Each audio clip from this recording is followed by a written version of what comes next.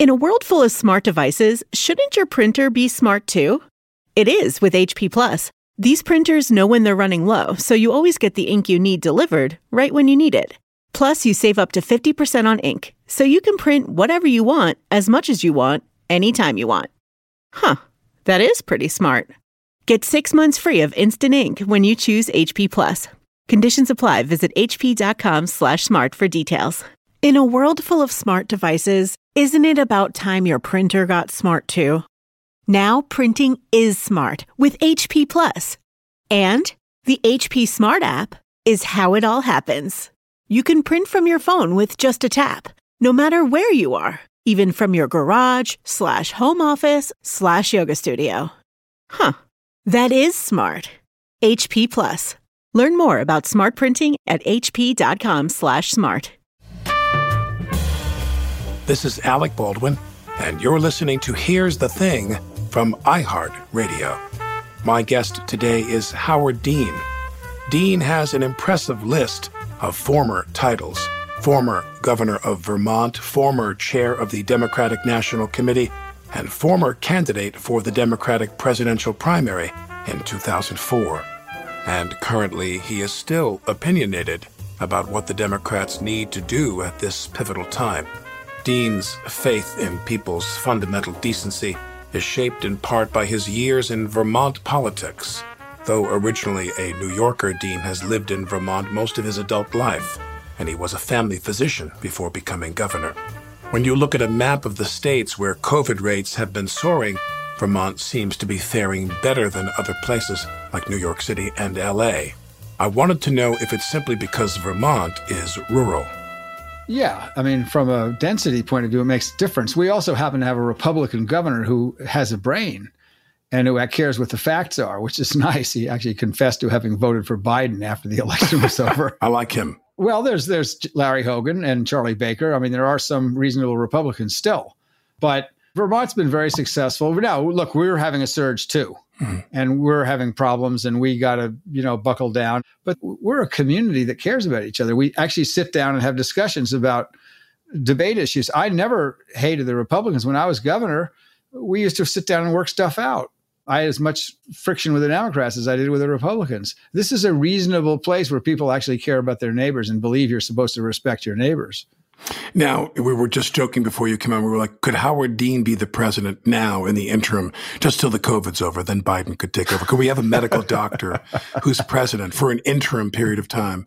But what, from your estimate as a physician, where did we primarily get it wrong here in terms of the way we handle the COVID? Well, Trump has been a disaster because Trump cares about Trump and his press and not any functional thing. I mean, he's basically gutted all the health agencies by putting lackeys in there who are afraid of him.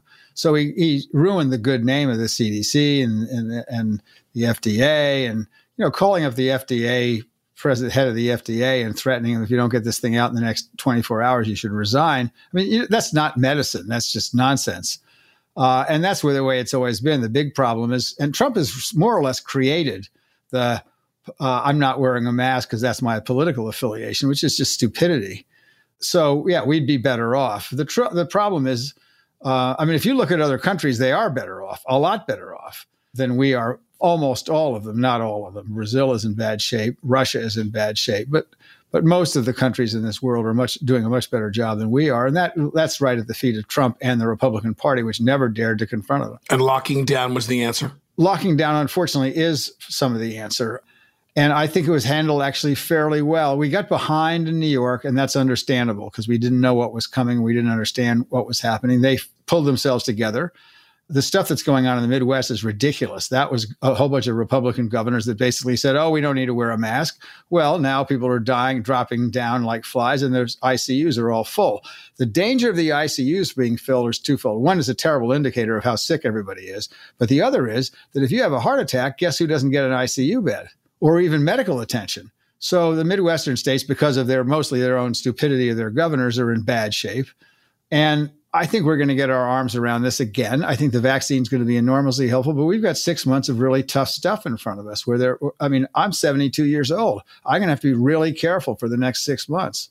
Now, when the vaccine comes, people get a vaccine, then they have to have a second one like a month later, is that it? Yeah, right. And you think that how soon, if I get the vaccine, this is something I wanted to clarify for people listening to the show. Let's say I got a vaccine the first week of January, and then a month later I have to get another vaccine, but I still have to distance from people and wear masks? Yes, you really should. The truth is you'll probably have some minimal amount of partial immunity, which will vary greatly from individual to individual, which is why the numbers on the second vaccine really matter. This is a peculiar virus, which we have very little experience with heretofore. I mean, there have been some, the SARS epidemic, which was very small compared to this, which we did not have a lot of success with the vaccine, but it wasn't nearly as contagious as this. And I might add the fatality rate was much higher than this one is. So thank God it didn't have the contagion rate. This is very, very contagious. And it's an odd virus that which human beings have very little experience with. So that's most likely, and I'm not a researcher, but that's most likely the reason for the two vaccines. My guess is that there's some immunity after the first shot. You really got to get the second one. This is not something you want to fool with. And then after the second shot, you still have to distance and mask and or are you free to just move about and you're safe? I would distance and mask. I wouldn't think I was free until we get to herd immunity, and that's about 70% vaccinated. Right. Or having had the disease. We know that most people are immune after they get the disease. The problem is we don't know for how long. Mm-hmm. It could be only 3 months. Mm-hmm. We don't know how long this vaccine is going to last. The flu vaccine you have to take every year. And you have to take it every year for two reasons. One, we don't know how immune you are. And two, the flu virus, which is a wholly different family of viruses, mutates like crazy very quickly. So you may get an entirely different flu virus coming the next year. That's why you get flu shots every year. This we don't know that much about. We do know there's been one mutation. Interestingly enough, despite Trump's chatter about China and all this, the virus that most Americans have is actually a European mutation. I didn't know that. And most of the virus in New York actually came from Europe, not from China, because we could trace it to a European set of European travelers that actually came back from Westchester County from a conference. And that was the first case in New York. So most of the virus in this country, it's the European variant. Now, your father was a Wall Street guy? My father was a Wall Street guy. The thing about my parents is that makes them different is, yes, we have a house in East Hampton. We actually grew up here. I didn't go to junior activities at the Maidstone Club. I went to the East Hampton Boys Club. Really? And met everybody. My father, yes, he played golf all summer with the summer people, and then he shot coot and duck all winter with the local guys. Right. We went to a church that had a lot of local people on the vestry. It wasn't, the hoity-toity whatever. Right. So we really, although I went to school in New York City, the only places I've ever voted are East Hampton, New York, and Vermont. Mm-hmm. And when the time came for you to go to school, and your father was a business guy, and you decided to go to medical school, what prompted you to do that? Why? How do I say this nicely? I worked on Wall Street for a year and a half, and I hated it. I did. It wasn't for you. Well, I was in college during Vietnam, where presidents of both parties lied through their teeth about the war, and 55,000 Americans were killed, not to mention millions of Southeast Asians. And I'd given up on everything. I went to ski bummed in Aspen and poured concrete and washed dishes for a year, decided that was not something I was going to be happy with. And then I went to work on Wall Street. It was the path of least resistance. I learned a great deal, but I learned I didn't want to live in New York, and I didn't want to work on, make my living pushing other people's money around. And so I decided to go to medical school because a friend of mine had gone to do a post-bac. I didn't, this was the 60s. There were no requirements in college. So I hadn't taken a single math or science course while I was in college, but I was good at it in high school. So I went, I loved it, and I went to Albert Einstein College of Medicine. I was a token goyim at the Jewish medical school. It was great. I learned a lot and met my wife. So what more could go wrong, right? And was Vermont something that was a place you visited, summered, skied? If you're going to do the East Coast skiing, at least, how did Vermont come into your life? There was a family that sort of became my second family when I was in college, and I used to spend a lot of time in Bonneville, Vermont, which is a tiny little town near Stratton. I did ski a lot, but I came to Vermont by chance. When you leave medical school, you list your top 10 choices as internships. Vermont was my fourth. And I had 3 high-powered academic medical centers that I had applied to. Ironically, 2 were in New York and 1 was in Washington, D.C., and I didn't get any of them. So I got my fourth choice. The computer matches it. It's called the match, and it's a big deal when you get out of medical school. So the match assigned me to Vermont. And if it hadn't done that, then you never would have heard of me. When did you start to become more hyper aware of what was going on? And you knew you had a passion for public affairs when you were how old? Well, I thought I had a passion for public affairs when I was in high school, and I was elected to the student council sort of by accident. Mm-hmm. And then I got disgusted with all the stuff in Vietnam and the civil rights movement by the reaction of my own government. And it didn't matter which party it was. There were pox on both of them. Then Watergate happened, and the Democrats took a turn left and for better government. And try to get the corruption out of the government, which they did to a large extent. Now it's all returned thanks to the right-wing Supreme Court. But I got reinterested in politics because I always thought that the way the Democrats could rehab themselves was to get a Southerner to run. And when Jimmy Carter ran for president, I signed on. And that's what got me into politics. To campaign? Yeah, I signed up just as an envelope licker and a phone call maker. And then I was mentored by two women who were 25 years older than I, who were sisters, and one of whom they both actually had played a very active role in reconstituting the Democratic Party in Vermont. Vermont did not have a Democratic governor for 109 consecutive years between 1853 and 1968. So these two women had put the thing together, and they mentored me, and because I worked my butt off for Carter, and I went to the convention, and that was this, and then I became the chair of the county, and that's worked my way up. What office did you hold prior to being governor? I was lieutenant governor for 5 years. And then before that, I was in the State House for 2 terms. When you have a political passion from when you're, during the 60s and Watergate and Vietnam and so forth, and then you decide to run, what is it that makes you decide to give up practicing medicine to run for politics? Well, I didn't. Everything is part-time up there, including lieutenant governor. So I was practicing medicine until August 14th, 1991, and I was seeing a patient, and the nurse knocks on the door and says, "Excuse me, I have to interrupt you. The governor's office is on the line." I took the call, and this quavering voice on the other end of the phone says, "I regret to inform you that the governor has died of a heart attack, and you're the governor." That was the end of my medical practice. Oh, my God. So that's how I decided. I actually decided not to leave medicine because it was sort of my turn to run for governor. There were 2 other people that wanted it. And I thought to myself, I'm going to get into a primary. I'm going to have to close my practice for 5 months, and I'm not going to have a practice to come back to if I don't win. So I decided to run for a 3rd term, which is, again, lieutenant governor in Vermont's a part-time job. And the governorship, it's a 4-year term? 2 years. The governor's 2 years in Vermont. It's 2 years, and I love it that way. People keep wanting to change it. That is laziness on the part of the public who doesn't want to hear all those stupid ads. I don't blame them. And it's laziness on the part of the politicians who don't want to face the public. Donald Trump is a good reason not to have 4-year terms. You can get rid of me anytime you want in 2 years, and it's happened lots of times. So I'm a big fan of 2-year terms. Now, it may be impractical in a place like New York, which is so big, but in the smaller states, I believe you actually get more done faster with 2-year terms because you're accountable every minute. How far into his term was the governor when he died? Well, he'd been governor for 4 terms before that, and then he'd gone and then he'd come back, and he was 8 months into his term. So he was 8 months, and when you are in that state, do they have to have a special election to have another? No. You serve out the term. Yeah, but that's another advantage of you don't get people who weren't really elected to serve for the majority. So I faced the voters, 16 months later or whatever. And then I was elected to 5 terms on my own. So you finish his term, and then what happens? By the time you finish his first term, you decide you like it and you want to stay. Yeah. Well, I was really interested in healthcare. It was interesting, Alec. After a week of, drinking water out of a fire hose and being briefed, because, I knew nothing about nothing. And now I've got to worry about the banks. And it was during one of the recessions, and I've got a zillion things. Everybody's got to come and tell me what they're doing and how the government works. And so I'm going through all this, and I don't have a moment to myself. And the state's in shock because this giant political figure has suddenly dropped dead at the age of 63. And about 2 weeks in, I had a couple of hours to myself in my office by myself. And I thought, wow, you never expected this. What do you really want to do? So I wrote down 5 things that I thought were really important. The top was universal health care. And Jim Hunt, who was governor of North Carolina for 16 years, he took me aside one time and he looked me in the eye and he said, 90% of what we do is urgent. And I looked at him, I nodded, and he said, and 10% is important.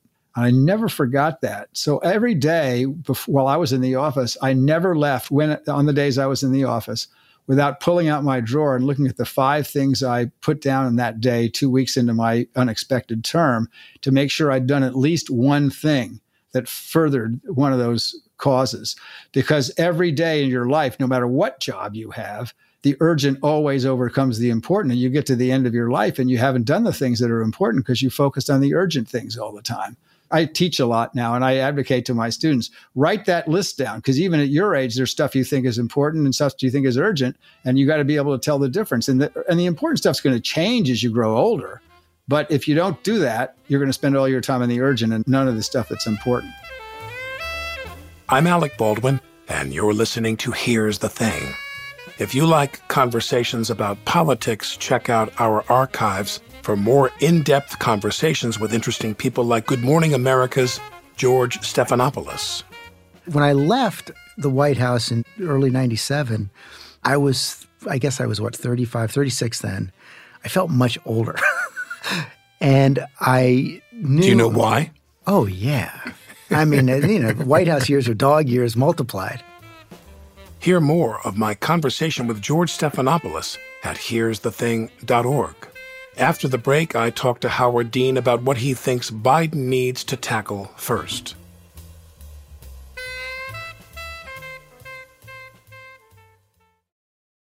Hi, I'm Alec Baldwin. Don't you think it's cool to care? Carrie Yuma knows fast fashion's not sustainable and decided to spin that conscious mindset to create high-quality, low-impact sneakers. Their best-selling Aka style is the perfect, durable sneaker for dressing up or down, pairing a fresh look with broken-in level comfort.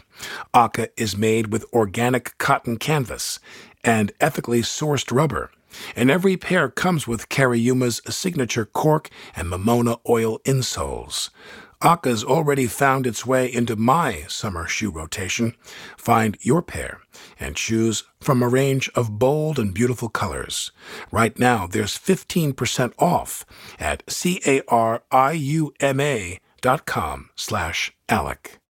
With how much we rely on our devices, it's easy to forget about the hardware we're born with. Take ears. Like fingerprints, your ears are totally unique. Too bad your earbuds aren't. Unless you've got Ultimate Ears Fits true wireless custom fit earbuds. Ultimate Ears Fits offer premium sound and all-day comfort. Their groundbreaking Lifeform technology guarantees a perfect fit in only 60 seconds. Just put in the earbuds, connect to the app, and watch as the purple LEDs form the earbuds to your unique shape. With 8 hours of continuous playback on a single charge and up to 20 hours with the charging case, Ultimate Ears Fits are the perfect choice for listening to your favorite music and podcast all day long without pain or discomfort. For a limited time, get 15% off above the current offer of your pair of Ultimate Ears Fits true wireless earbuds at ue.com/fits. Just use promo code FITS at checkout. That's 15% off the current offer with promo code FITS at ue.com/fits.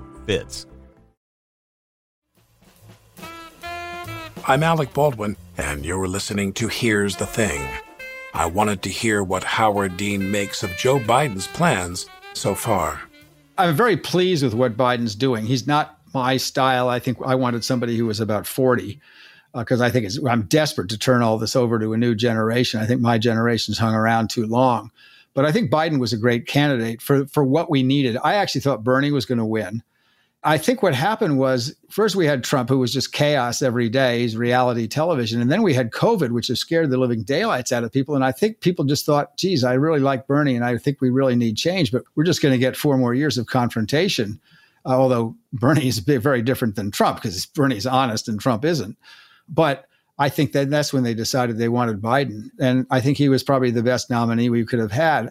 I think Biden's no nonsense, which is great. I like his cabinet appointments. He has got to focus on both the urgent and the important. The urgent is, let's try to heal the country. Let's put competence back in government, because there is almost none now.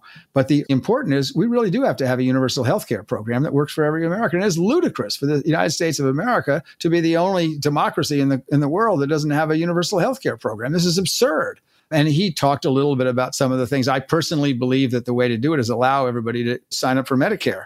We did this in my state, in Vermont, because at the top of the list, even in the state of Vermont, was universal health care for me. So my second year, we put in, get rid of all these pre-existing conditions.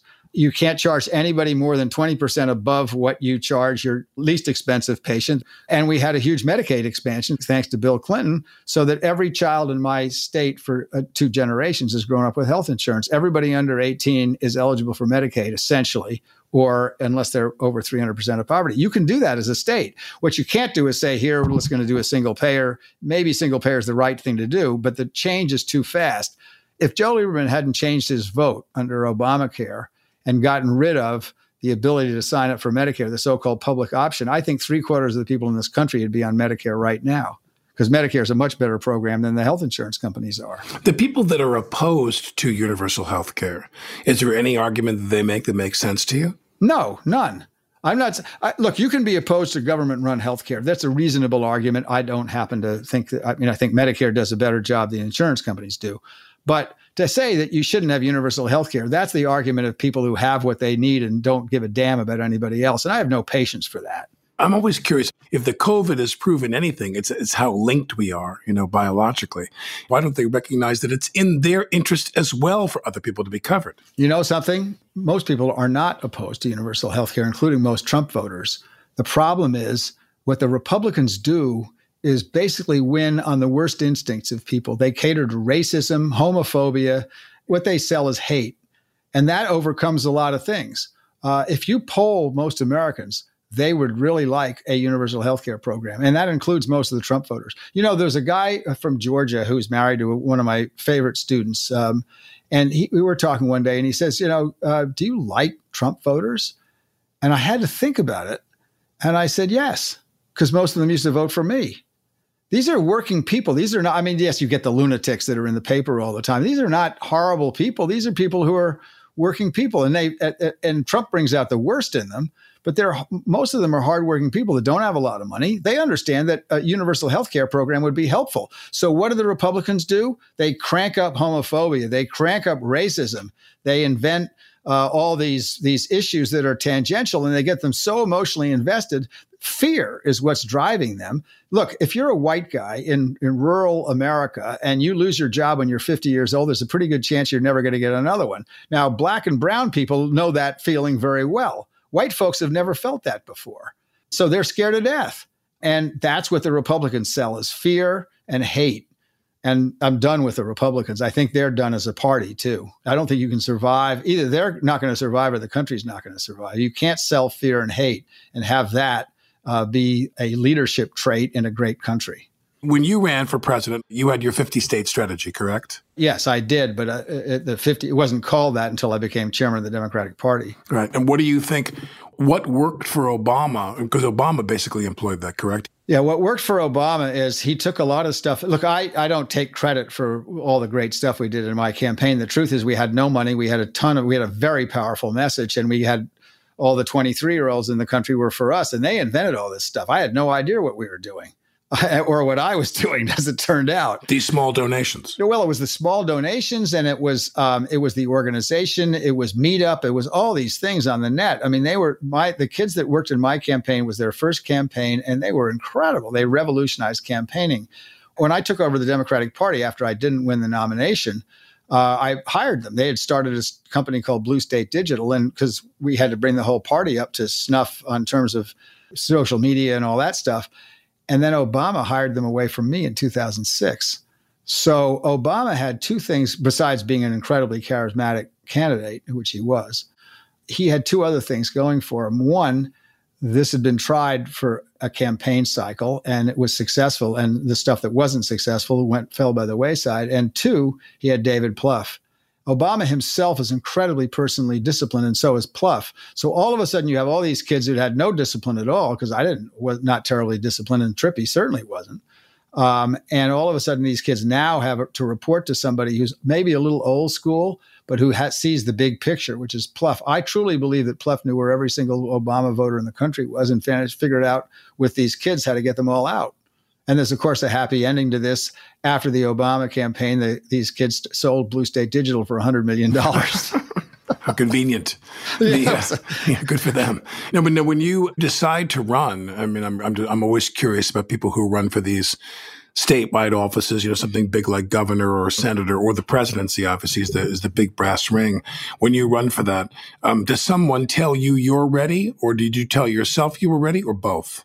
I'll tell you exactly how I knew. I'd been in the governorship longer than anybody else in the state, and I'd served a long time, and we'd done some pretty extraordinary things. Universal health care. We did the equivalent of pre-K with something called Success by Six for 0 to 3 kids, and dropped child abuse down dramatically. And the most controversial thing I did was sign the first marriage equality bill in the country.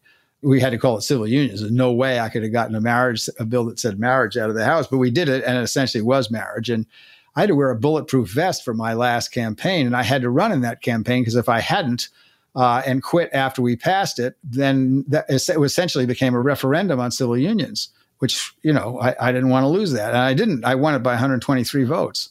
So I was done. There was no way I was going to get reelected to anything. And I just thought, what next? And we had 2 senators that had been there for a long time, and I didn't really want to be in the Senate anyway. So what else is there? Politics. And that's what I did.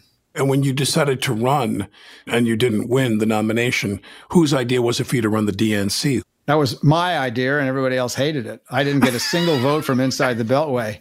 Listen, it was a classic grassroots. I was elected by the states. And why do you think that is? Why did they vote for you and the insiders wouldn't? Because they were fed up with the inside the Beltway people, because the inside the Beltway people don't know anything about campaigns. Look at them. They all end up running campaigns after they were successful 15 years before, and they're selling all this crap that was good 15 years ago and elected somebody, and it's no good anymore. And they're always making a ton of money. When I got to the DNC, there was no data platform. Not because Terry McAuliffe was an idiot, because he actually left me with a surplus, which is unheard of after a presidential campaign. It's because the Washington consultants sold him something that was totally inadequate. So I basically ran against the establishment, which I'd been doing in my presidential campaign, and it was very successful. I didn't get any votes from inside the Beltway, and 3/4 of the members are from the states, and that's where I got my votes. And then the last campaign, I ran a for-profit corporation called the Democratic Data Exchange, and the reason I was asked, I don't know anything about data, the reason I was asked to run it is because I could get along with both the insiders and the outsiders after the 50-state strategy gave us back the presidency, the Senate, and the House, none of which we possessed when I took over as chairman. And we had nothing. And by 2006, we'd had the House and the Senate. And by 2008, we had Obama as president and had a trifecta. Was there something you thought was going to happen when Obama won? Did you expect you would get invited to come into that administration? I was hoping I would. What job would you want? Probably HHS. I'd had a few words with the person who turned out to be the chief of staff, and I had a few words with Obama too. I'm not famous for hiding my opinions. And I'm not a go along to get along guy. I'm a guy who says what they think. And I think, we ought to do what we can. It's not that I'm not a team player. I am, right. But I'm not a team player to the extent that you have to lie to be a team player. And I don't play Washington games. Right. And this is the same true with Biden. Do you think if you were invited to come and join Biden's administration anyway, would you consider that? Well, I won't be invited, and I don't feel bad about it. I really, truly think that it's time for a lot of other new people to come in. And Biden hasn't done all of that, but he's done some of it. He has a very diverse cabinet, which I think is absolutely critical. I mean, I am so pleased to see Janet Yellen as the head of the Treasury Department. I'm thrilled to see Gina McCarthy, who's been overlooked for a long time, going to be his chief climate change person. She really knows what she's doing. Tina Flournoy is going to be Kamala Harris's chief of staff. She is a real find. So, I mean, he's got some really good people who are about to take over for him. And I think that's great. Look, again, sure, it would be a fun job to have. I really think somebody who's 42 should have that job, not somebody who's 72. Mm-hmm. So when 2016 comes, Trump wins. Here you are. You ran for president. You ran the DNC. You've had a successful political career. What happened to Hillary Clinton in 2016? Hillary actually was incredibly helpful. So you have to know a little bit about what I've been doing relatively quietly. So there was a woman named Judith McHale who used to run the Discovery Channel for 14 years. And another woman who's a big organizer in Silicon Valley named Amy Rao. And Judith is very close to Hillary. She worked for her at the State Department. And we came up with this notion that instead of funding the traditional DNC, we ought to look at what this young generation is doing. And what the young generation is doing will not come as a surprise to you. They all have groups that does certain things. Some of them train people. Some of them recruit members of minority communities to run for office. Some of them only recruit local officials. All these things need to be done by the DNC. But this is a generation that doesn't trust institutions. So they start their own. Now, there's some problems with this generation. One of them is, I call it cooperation without commitment. So if they have a startup and they disagree, instead of working it out, they go each start their own startup and say, nice to work with you, et cetera, et cetera. But what we did was to vet them. Judith would vet them from a business point of view. I'd vet them from a political point of view, because there's zillions of these institutions, and try to pick best in class. Who could do tech best? Who could do local officials best? Who did Congress best? So we picked 11 institutions. One, Collective PAC, taught African Americans how to raise money essentially from white people, which was very hard for them to do. Another one was Run for Something, recruited young people to run, especially for local offices, often members of minority and communities and women, not exclusively. There was a training organization based in Chicago, Voto Latino. So there were 11 organizations that we picked that circumscribed the functions of the Democratic Committee. And Hillary helped us raise the money, and of course raised most of it from her funders, who had no understanding of what we were doing, but they loved Hillary. And we raised a hell of a lot of money. She raised a hell of a lot of money, and it went to Indivisible and Swing Left and all these really good organizations. And that's what Hillary did for 2 years. And then the second 2 years I spent doing Democratic Data Exchange, and she spent raising money for both these organizations and some other ones.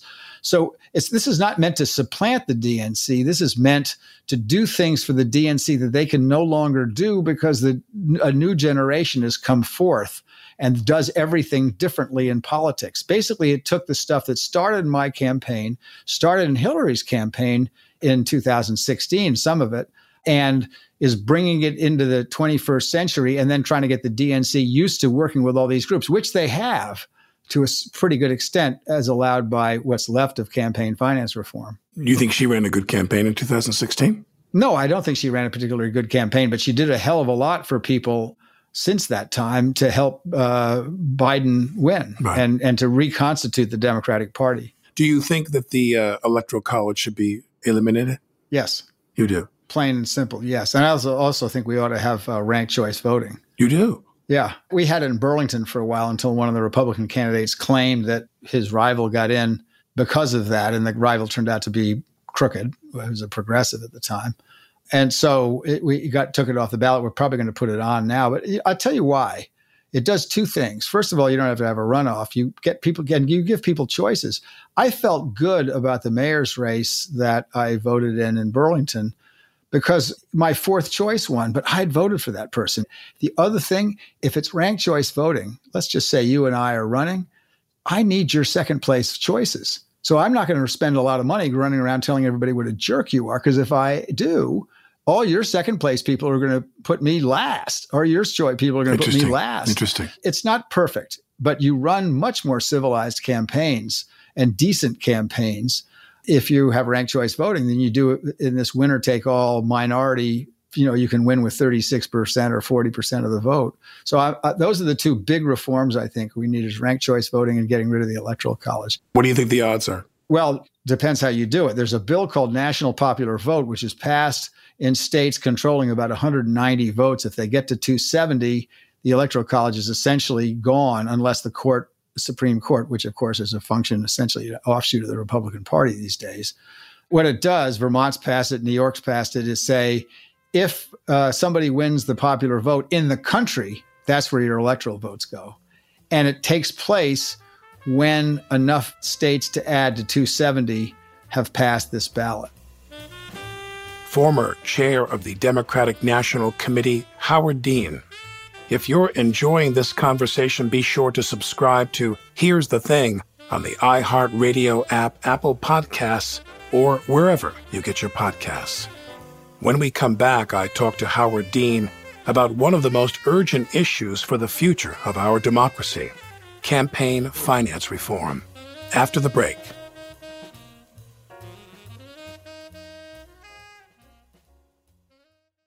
Look, staying healthy isn't easy. Watching your diet, hitting the gym, avoiding stress. But a good night's rest helps boost your overall health and wellness. And it couldn't be easier. The new Sleep Number 360 Smart Bed is the only bed that effortlessly adjusts and responds to both of you. The result? You wake up ready for anything. Proven quality sleep is life-changing sleep. During our lowest prices of the season, the new Queen Sleep Number 360 C2 Smart Bed is only $8.99. Only for a limited time. To learn more, go to sleepnumber.com. This episode is brought to you by HP Instant Ink. No one is reading your mind, but HP Instant Ink knows when your printer is running low and sends you new cartridges, so you never have to think about ink. Save up to 50%. You'll pay less than $5 a month for ink and never run out again. Find out if your printer is eligible and enroll today at hpinstantink.com. Conditions apply. For details, visit hp.com/instantink Spotify. This episode is brought to you by Simply by Frito-Lay. These days, you have a lot going on. But now, thanks to Simply by Frito-Lay, you have one less thing to worry about. So kick back and enjoy your favorite Frito-Lay snacks with ingredients to feel good about, like Simply Blue Corn Tostitos, sea salted Ruffles, and even white cheddar Cheetos Puffs. All made with no artificial colors or flavors. Enjoy what you love and look for Simply brand snacks online or at a store near you.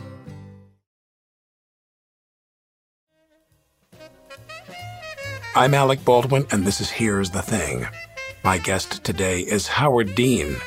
Given the deep political divisions in this country, I wanted to know what Dean thinks about the struggle Republicans will face regarding the future of their party after Donald Trump.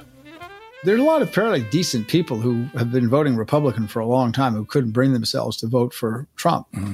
I mean, there are still a lot of decent Republicans. The problem is none of them are in the Senate, with the possible exception of Mitt Romney. Mm-hmm.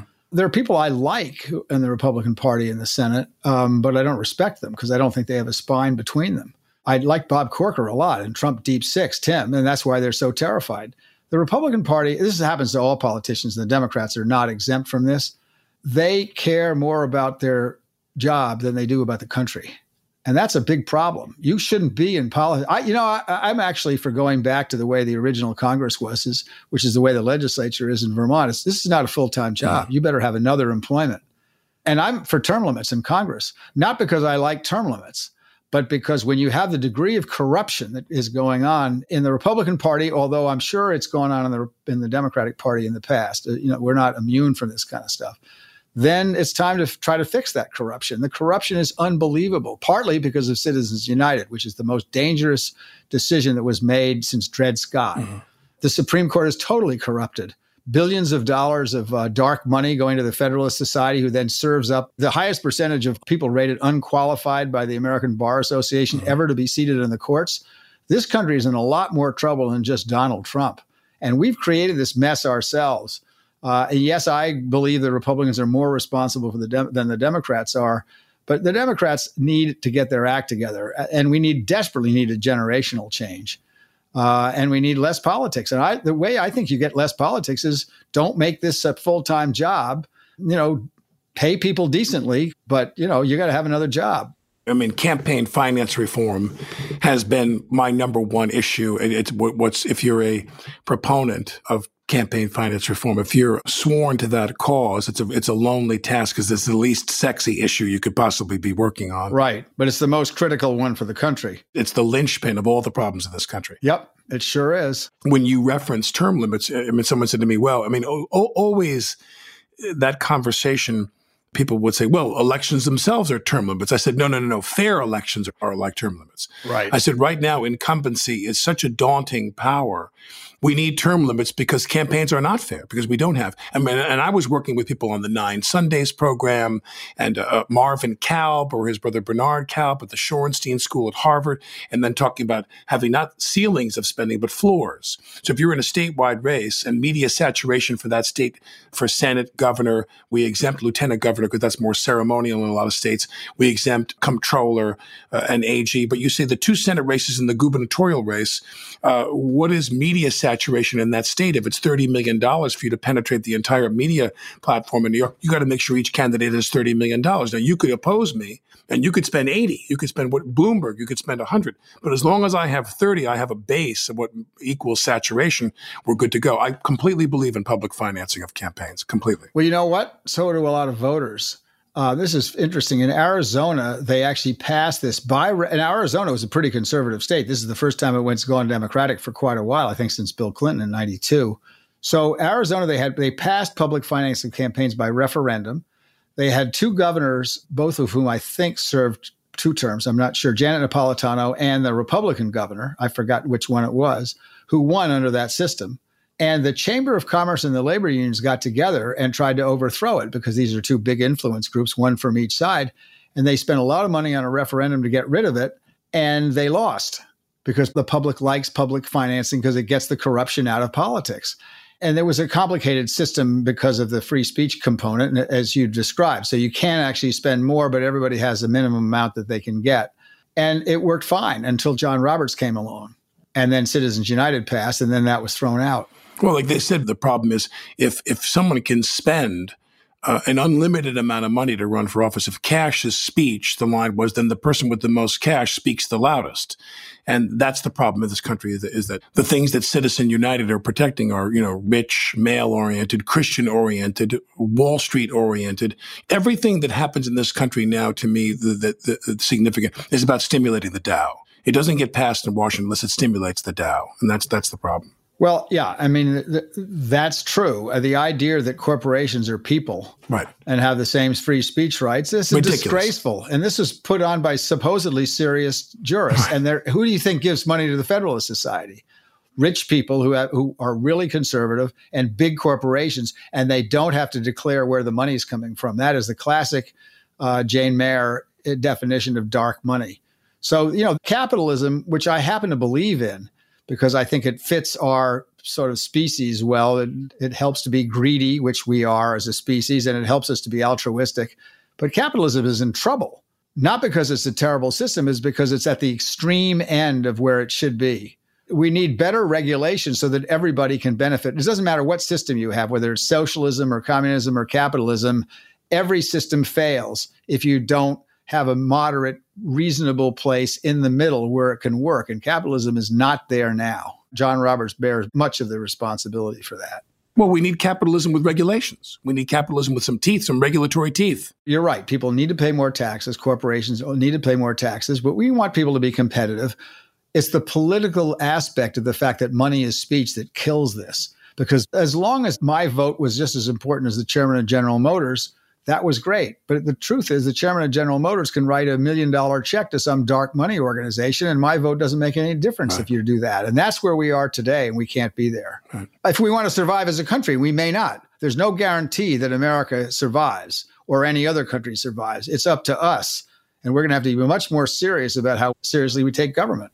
That to me is the most important lesson of the Trump administration was how close we came to this country actually perishing. We're not done yet. Look, Trump is was the worst of the worst and all this stuff, but the hard work has not been done. And it wasn't done by the Democrats either. And we had a chance to do it and we didn't do it. So yes, Trump is a despicable person. I think he's the symptom, not the cause. It's assumed that, Biden is up there. He's older. And he's about to begin a 4-year term in one of the most grueling jobs known to man. And whether he is willing, whether he's able to seek a second term after that is to be revealed. But at the same time, he has a young woman who is the vice president-elect. And I'm wondering, when you're in that position, and there's as much of a chance with him as anyone that he won't seek a second term, he might not be willing to do that when he's 82 years old, 4 years from now. Do you think that everybody is assiduously grooming her to run for that job? Well, I'm sure she's assiduously grooming herself, but that doesn't look, I mean, that's not a guarantee of anything. I guarantee you that if Joe doesn't run for a second term, there'll be a primary. Yeah. And Kamala Harris will have the advantage in that primary. Everybody will know who she is. But people are going to come after her. But look, the second term of a president is a referendum on the president. That's why Biden was such a great candidate this time, because he was pretty non-controversial. And this was all about Trump. And if it was going to be all about Trump, we were going to win. Right.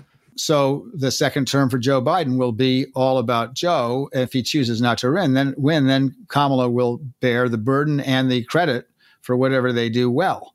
I'm sure there'll be a primary if Biden chooses not to run. And I think if Biden is healthy, he'll run. Your intelligence and the breadth of your career and all the many different areas you know about. I'm sorry that you're not in American political life right now, but you're probably having a great time, right? Oh, I'm enjoying myself. If you have to quarantine, Vermont is a good place to do it. The people are great, and we're great to each other, and it's a real community. Howard Dean and I talked in mid-December, but given the unrest before the inauguration, I wanted to call him to get an update. So, of course, what happened recently in the Capitol, what was your first reaction when you saw all that going on? Oh, it was pretty much disgust and horror. And actually, my reaction is stronger today than it was when I saw it because of the loss of life. I mean, these people committed murder. These are enemies of the United States. I think the talk of unity from the Republicans is just an attempt to avoid responsibility. I'm all for unifying the country, but contrition is the first act of unity. And so I'd like to see a little less posturing and BS and a little more seriousness about what's good for the country. Otherwise, I am convinced that we can put down this insurrection if we need to, and I'm hoping it won't come to that. But if it does, that's what we have to do. Do you think that this is just a prelude of more of this to come in state houses and so forth around the country? I do. Here's the only way to get rid of this. People have said, well, we have to improve the conditions in rural America. That's true. But you can't improve what the New York Times ridiculously called racial conservatism. I mean, in other words, racism, which for some reason the New York Times didn't want to put in the paper. This is going to go away with cognitive dissonance. That is, the people who do these things are going to lose their jobs. If they continue to behave like this, some of them are going to lose their lives because we're not having this again. And this next time it'll be the National Guard, who's much better trained than the Capitol Police. And eventually this is going to go away. This embracement of conspiracy theories is not because people are stupid or uneducated. It's because they have to rearrange the facts of life because they feel like they're not doing well. Okay, we can help them do better. But first, they have to rearrange the facts of life because you can't do well if you have an alternative universe that doesn't match the facts of life. We have more and more people who are saying, I need the government to help me. And now we are trillions of dollars more in debt from writing checks to people to help them survive the COVID. Do you think we get to a point where we can't afford it anymore, or we're really going to be in serious economic and financial trouble? Well, we would be in serious or economic financial trouble if we weren't putting out all that money. Right. I mean, the unemployment rate among women has gone up 73%. And that's shocking, just shocking. This is a true economic danger. The problem was we had the most incompetent, corrupt president in the history of the United States at the helm when all this happened. Yes. So we can dig our way out of this from an economic point of view. It's going to take some time. I think we can do that. Our economic system is still stronger than anybody else's in the world. The concern that I have is how do you tamp down this very small minority of crackpots who are willing to do whatever it takes? What's the situation in that regard in Vermont? So far, Vermont's not this kind of a place. This is a real community where we actually care about each other and respect each other. The Republican governor here called for Trump to leave office after this happened. So, I mean, we're Vermonters first and Republicans and Democrats second. But the situation is, but there have always been people like this. I remember when I did civil unions for the first time in the history of the country, gay people could essentially get married. And I had some of that. I mean, I had 50-year-old ladies using the F-bomb on me when I was campaigning and stuff. That's a minority of people, and they're kept in check because the state doesn't put up with it. We're polite. We don't shame them. We're not confrontational. But they are confining themselves to the edges of society by the entire class, including the Republican Party in Vermont. There are very few people in the Republican Party in Vermont that are actually elected that behave like the majority of elected representatives do at the federal level. Well, in my mind, the COVID and the political upheaval in the country mirror one another. They're problems we've never faced before in this country. I shouldn't say we've never faced this kind of political upheaval before, but I think specifically to where we are now, we've never seen a bunch of hoodlums crash the gates and the doors of the Capitol building and vandalize the Capitol building. That's something I never thought I'd see in my lifetime. But if you're Biden and you're the president now, what's the line you have to walk between demanding law enforcement, demanding people don't do those kinds of things again, but not be perceived as someone who you're ganging up and you're piling up on the extreme right? Okay, so what Biden has to do is speak to the whole country minus the extreme right. You can't reason with these people. They're treasonous. They're really not Americans. Mm-hmm. So that's not our problem. Our problem is the 70 million people that voted for Trump that aren't crazy. Right. And there's plenty of them. I don't think most Trump supporters think this is okay. And so, I mean, the ones in Congress appear to. That's mostly because they completely lack any intestinal fortitude whatsoever. But I think what Biden needs to do is speak to all of us at the same time, not carry on about law and order, but be really clear that when this kind of stuff happens, the consequences are going to be enormous. Enormous. These people are going to get, this is already happening. These people are going to lose their jobs. And if they are willing to put other people's lives at risk, they're likely to lose their own lives. As long as we're speaking to the majority of Americans who are, I think, fundamentally decent people, we can suppress the crazy people who are armed and mean other people harm. And the last thing I want to say is we cannot, what we must not do under any circumstances is concede other people's rights in order to bring order. We are not going backwards on civil rights. We have made huge gains over the summer through the demonstrations of Black Lives Matter. And I think the consciousness in the white community about what the problems are, that's where a lot of this is a lot of the white community doesn't want to face what we really need to face in order to try to get rid of some of this injustice. But most people will want to do that. I think most people in their hearts are good people. We have to have a president that's willing to talk to those people and be really tough on the people that don't want to play ball. Right. Many, many thanks to you, sir, and thanks for taking my calls. My great pleasure. Talk soon. Former Vermont governor and former DNC chair, Howard Dean.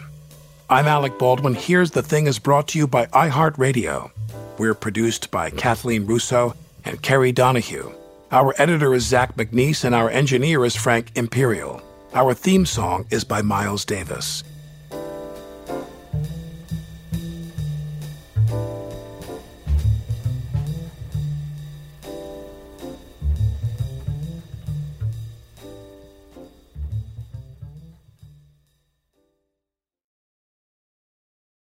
Hey guys, it's Mike. As you know, I adopted my pup Rocky from a local rescue. Now, when people asked me what kind of dog Rocky was, I was always stumped. I used an Embark dog DNA test to decode my most puzzling questions about Rocky. You can also learn about your dog's inner secrets with Embark, the highest-rated dog DNA test. Unlock over 350 breeds and screen for over 200 genetic health risks. Save $50 on a breed and health kit with promo code KIT at EmbarkVet.com. Again, that's promo code KIT.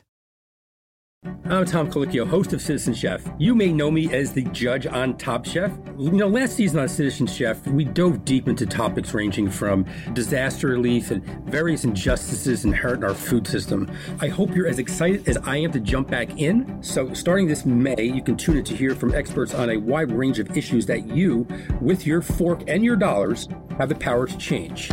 Listen to Citizen Chef on the iHeartRadio app, Apple Podcasts, or anywhere you get your favorite shows.